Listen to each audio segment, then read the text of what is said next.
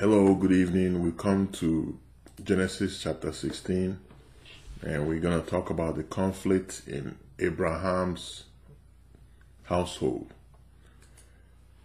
And here we begin with that, and you're going to see in the conflict what goes in the house of Abraham.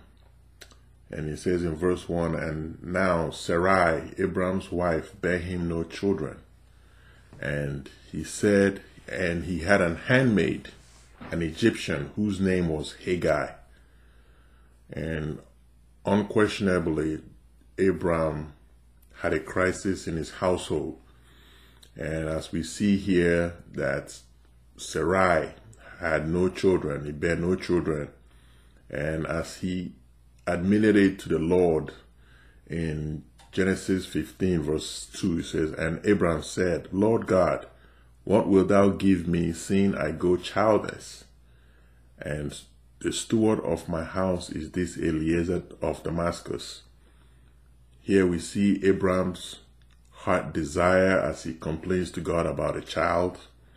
And now here is the present situation and crisis that will result to a solution here of Abraham and his wife Sarai impregnating an Egyptian woman, which came back from Egypt.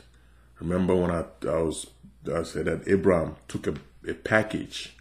When he went down to Egypt, he took a package from the king of Pharaoh, and he came back. And now we see the package. This woman is from Egypt. This is one of the handmaids that the king of Pharaoh gave to Abraham as he left.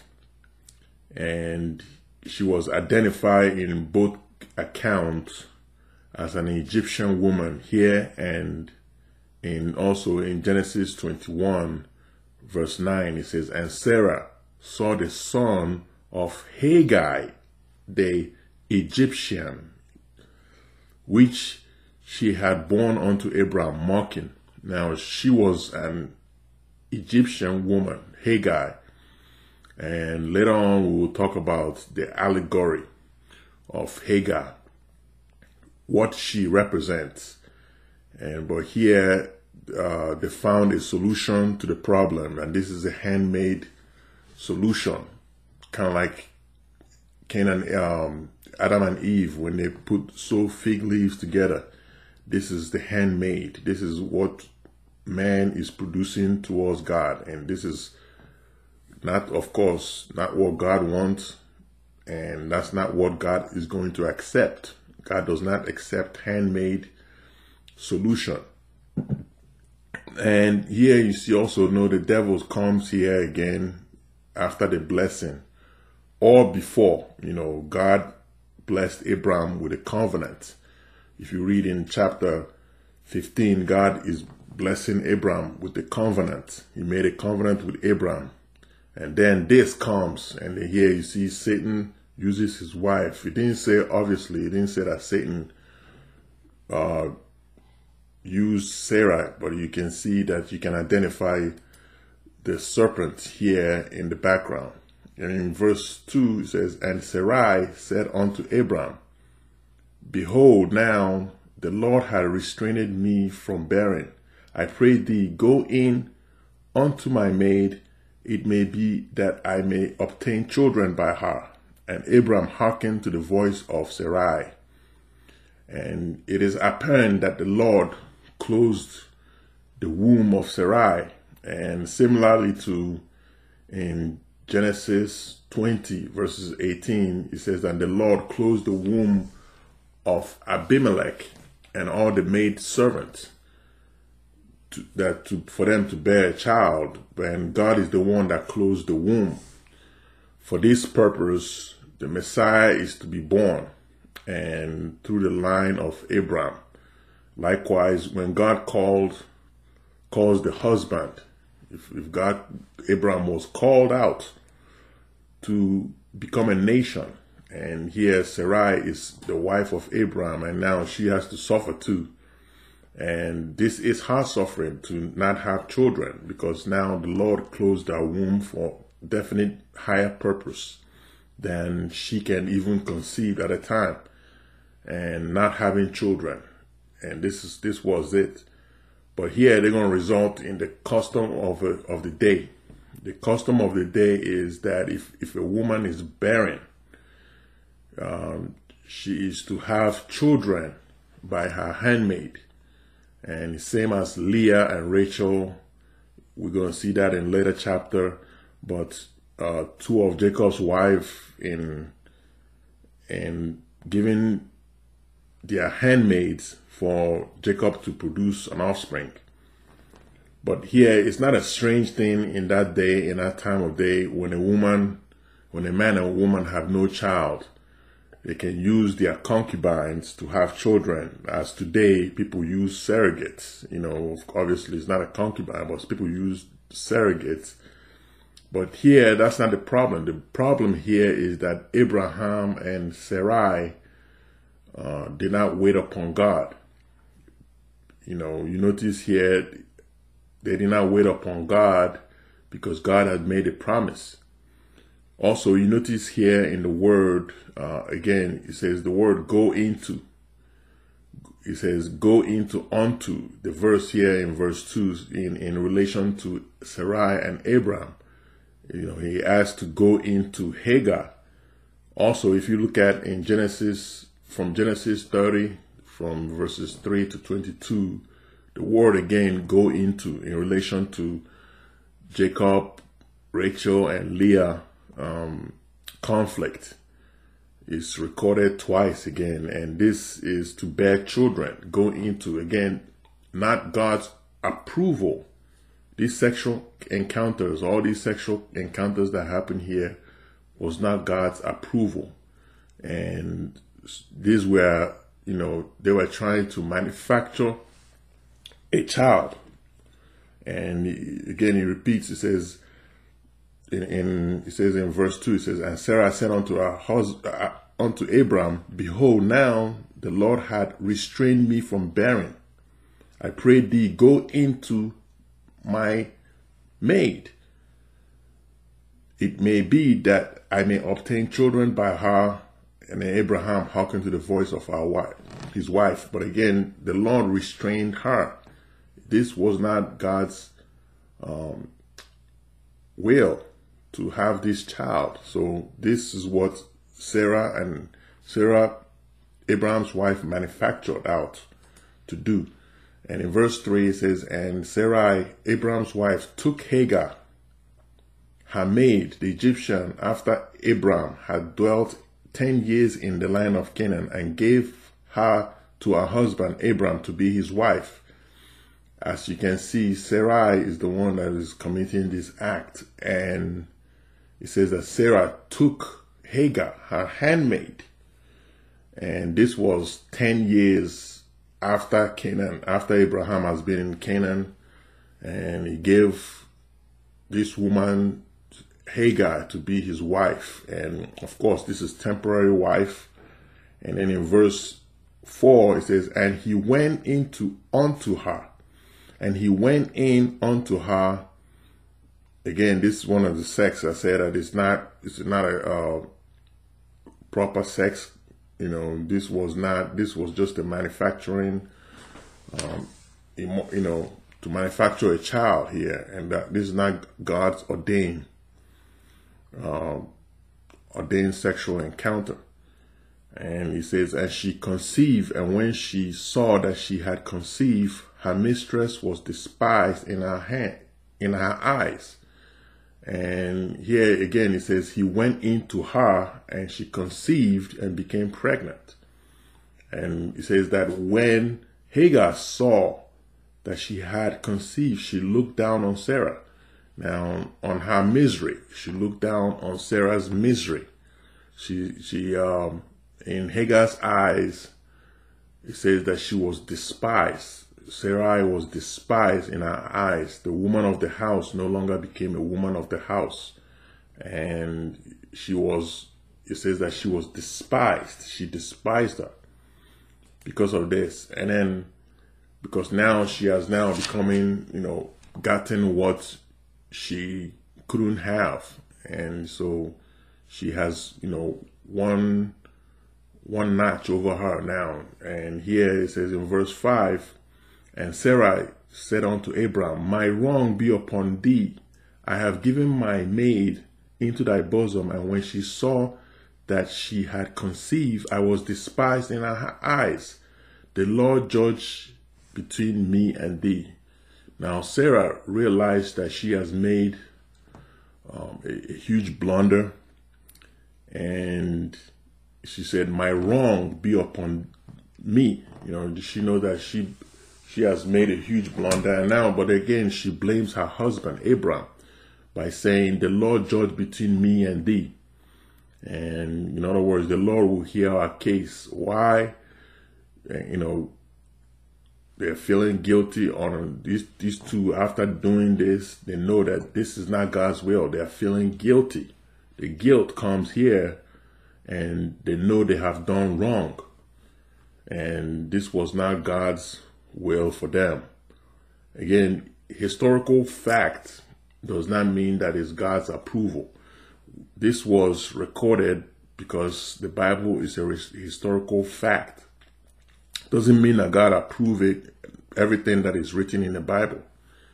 Everything written in the Bible is not God's. Doesn't mean that God approves everything. Here, God does not approve. We're going to see slavery and bondage here later on. But doesn't mean that God approves it. But again, it's recorded because it's a historical fact here that happened. And this was the custom of the day. Does not also mean God's approval. The custom of the day in the biblical times, like I mentioned before, the concubines were taken to replace a woman who is feeling that she is shamed because she couldn't bear a child. That's what they do in those days. But here they were called to walk by faith. Abraham to walk by faith. Now, here's the contradiction here of Romans 4:20, because he said that Abraham did not stagger in unbelief. What does that mean? It says Abraham did not stagger, but here he said that he was, he kind of had a hiccup blunder here, but here, was Romans 4:20 talking about Sarah? Was it talking about he staggered because Sarai, he didn't think Sarai was going to be having children at her age, because God promised that Sarai is going to be is going to have children through Abram. And here Sarai was already past the childbearing age. Was that talking about the fact that Abraham did not believe that God was going to produce a child through Sarai? No, that's not what he's saying. This is concerning the promise of Abraham having a child with Sarah, almost past bearing age. Abraham believed God that is going to happen. And that is what the scripture was referring. And then in verse 6, it says in verse 6, in Genesis verse 6, but Abram said unto Sarai, behold, thy handmaid is in thy hand. Do to her as it pleaseth thee. And when Sarai dealt with her, she fled from her face. And here you see Abram said to Sarai, do as you please. And Sarai dealt hardly. She dealt hardly with Hagar, and Hagar fled from her face. And here you see the conflict in Abram's household. Just like he says that the word fled from her face is kind of like Moses fleeing from the face of Pharaoh. In Exodus 2:15, it says, now when Pharaoh heard these things, he sought to slay Moses. But Moses fled from the face of Pharaoh, and he dwelt in the land of Midian, and he sat down by the well. And here you see that Haggai is a similar word to fleeing means Hagar ran away from Sarai, her mistress, and she escaped, ran away, and you're going to see that here also in verse 7. And it says that the angel of the Lord found her by a fountain of waters in the wilderness, and by the fountain of the way of Shur. And Abram, on her way to Shur, it says here, on her way to Shur, the Lord met her on the fountain. And here, the wilderness of Shur was on Moses' day. And the wilderness of Shur is what the children of Israel, when they were crossing to the desert, they were in the wilderness of Shur. And there were no more fountain there. But here, there was a fountain here. They mentioned the fountain was there, which Hagar came and just sat on this fountain. And it says here in verse 8, it says, and he said, Hagar, Sarah's maid, when comest thou, and whither wilt thou go? And she said, I flee from the face of my mistress Sarai. Here you see the personality of the Lord Jesus Christ in asking question. And he says, when comest thou? In other words, whither will thou go? And here the angel of the Lord, as mentioned here, is none other than the Lord Jesus Christ. And he found her. And here the Lord Jesus Christ, this is the character of God. And he seeks out the lost. He seeks out those that are backslidden. He goes after those that are disfranchised. And she is obviously in the desert by herself. And she ran away from home. And again, mentioning this angel of the Lord came. And this is the pre-incarnated Christ Jesus. It's called the angel of the Lord in the Old Testament. And here it says, when comest thou, and whither wilt thou go? And softly he comes in here with compassion to draw this woman to him. And he says, where are you going? Where are you running to? And in verse 9 it says, and the angel of the Lord said unto her, return to thy mistress, and submit thyself unto her hand. Now, in other words, he's telling her two things here. It says to go back to your mistress, number one, and number two is to submit yourself to her. The word of God calls for servants to submit to their masters. And here, even in Titus 2 verse 9, it says, exhort servants to be obedient unto their own masters, and to please them well in all things, answering not again. So the main thing here is humility and being submissive. It's not that God supports oppression, because obviously Hagar, this servant woman, was being suppressed in Sarai, her mistress.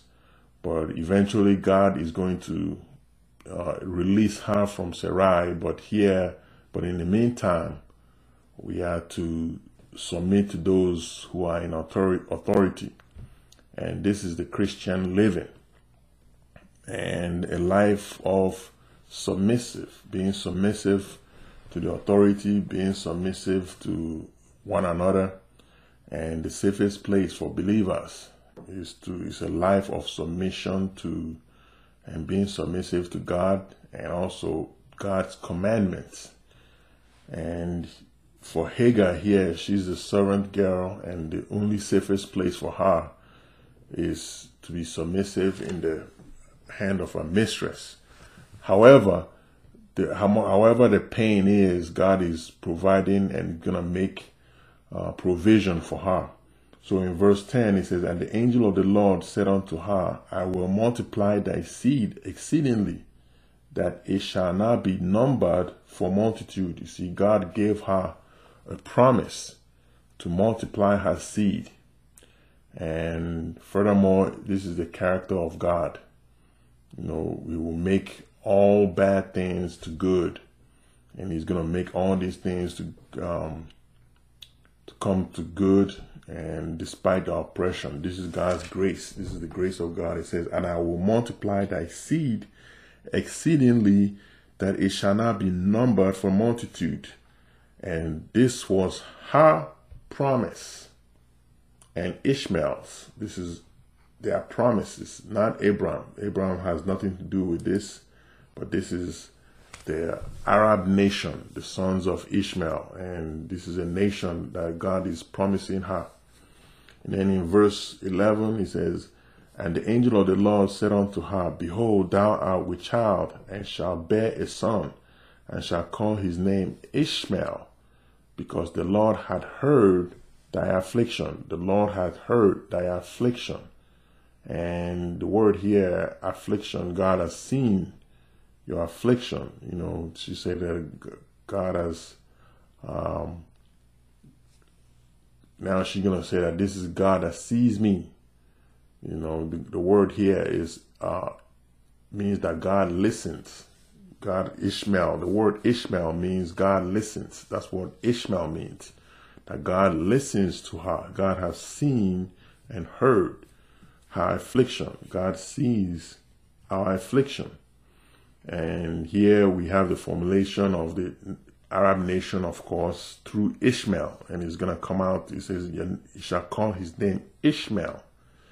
Now, the word God sees me is a word that can call El Roi. The word God sees me is the God that sees me, is the God, is El Roi. And then in verse 12, it says, and he will be a wild man, and his hand shall be against every man, and every man hand against him, and he shall dwell in the presence of his brethren. Now, he's going to be a wild man. God says he's going to be a wild man, as it is known as the Arabs are wild, according to Webster Dictionary. The word wild means not tamed, not domesticated. You know, here is a group of restless people. He says it's going to be wild man and against every man. And here is going to be a constant friction. You know, it says constant friction is against every man, and is going to dwell in the presence of his brethren. That means he's going to be in the presence of his kinsmen, the Arab nation. Again, Galatians made it clear that there is no bond between Isaac and Ishmael. And then we're going to talk about the allegory of Haggai. But here you have the two separate nations, like Jacob and Esau. We'll see that later on again. You know, just because they are brothers doesn't mean that God is dealing with an individual. God is calling out a nation here. The Old Testament is God dealing with nations. And later on, God was going to say to Rebekah, he said, 2 nations are in your womb. Okay, though they are brothers, but God says 2 nations in your womb. And he says the elder will serve the younger. But again, it's not meaning that the elder brother was going to serve. Nowhere does the elder Esau serve Jacob, but here is just God is referring to nations. So same thing as here when he called that the Arab nation will be a wild and against every man. So he's calling out the nation of Arab, the Arab nation. And because in Genesis 21 verse 20 it says, and the Lord was with the lad, and he grew and dwelt in the wilderness and became an archer. Now, the Arabs are wilderness dwellers. Most of the time, the Arabs live in places wilderness. And here, that's what God is saying, that he's going to be in the wilderness. He dwelt in the wilderness. And he grew and dwelt in the wilderness and became an archer. Verse 13, and she called the name of the Lord that spake unto her, Thou God that seest me. And she said, Have I also here looked after him that seeth me? In other words, she called him God El Roi, the God that sees me. That's what it means. Here she encounters God. And one of the attributes of God is the one, like I mentioned before, God sees us. God sees us and God hears us. And in her own revelation, God reveals to her as El Roi. And El Roi means the God that sees me. And she came to know God, that God alone. You know, God, of course, God has many attributes, and we can come to know God in many attributes. But here, she came to know God as the God that sees me. And in corresponding to this text, the Lord Jesus Christ also knows the thoughts of man. Again, God knows the thought. When Jesus was here, he knew the thoughts and the feelings of man. One of them is in Matthew 22, verse 18. It says, Jesus perceived their wickedness. He perceived them. And then also, he says, Why tempt me, ye hypocrites? That was in Matthew 22, verse 18. Also in Matthew 26, verse 21, Jesus says, Verily I say unto you, one of you will betray me. Because nobody revealed it. Jesus knew man. You know that somebody's going to betray him. And that became Judas. But here also, moreover, in Matthew 26, verse 34, Jesus said to Peter, he said, Before the cock crows, you will deny me, 3 times. And because he knows man. Jesus knew man. The Lord Jesus Christ also in Luke 21, all the way down to 24, you can see he knew people's hearts, feelings, and minds. And also more, you can also read more in Psalm 139, all the way from verse 7 to 12, to know that God sees us. God sees is foreknowledge. God knows man, knows what's in the man. And that's the person Haggai encountered. He encountered God that knows her, that sees her, that knows what she's thinking, how she's feeling. And this was personal to her. Okay, we continue on in verse 14. It says, Wherefore the well was called Beer-lahai-roi, and behold, it is between Kadesh and Bered.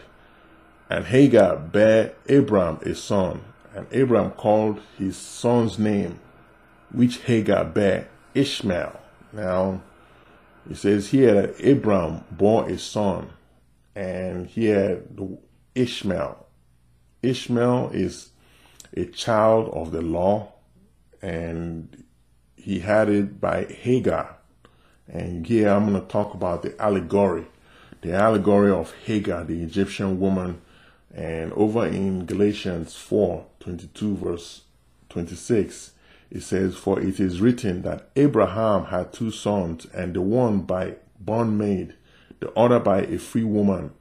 But he who was of the bondwoman was born after the flesh. But he of the free woman was by promise, which things are an allegory. For these are the 2 covenants, and one from Mount Sinai, which gendered to bondage, is Hagar. For this Hagar is Mount Sinai in Arabia, and answereth to Jerusalem, which now is, and is in bondage with her children. But Jerusalem, which is above, is free, which is the mother of us all. Now, in this allegory, Hagar is the bondwoman. She's the bondmaid, and Hagar speaks of law. Hagar is the law, and the free woman here is Sarai, and Sarai speaks about the promise. This is the promise God has made to Abraham, which is the covenant. Through this is where we came as believers, through this promise. We came through this promise, but Hagar was speaks about the bondage, but the bondmaid, the bondmaid here speaks towards Mount Sinai, because Mount Sinai is where the law was given, and that's what Hagar represents. But the free woman here speaks and points to Jerusalem, which it says we are the children of the promise, and that's what we are. We are the children of the promise. And here God makes it clear that that which is flesh, and that which is spirit is spirit. And here Ishmael is through the flesh. Ishmael came through the flesh. And finally, here in verse 16, it says, and Abram was 86 old when Hagar bare Ishmael to Abram. And it says that Abram was 86 years old now when Ishmael was born to him. So we're going to continue on in Genesis chapter 17. Until then, precious saints, God bless you, and we'll talk again. Bye-bye.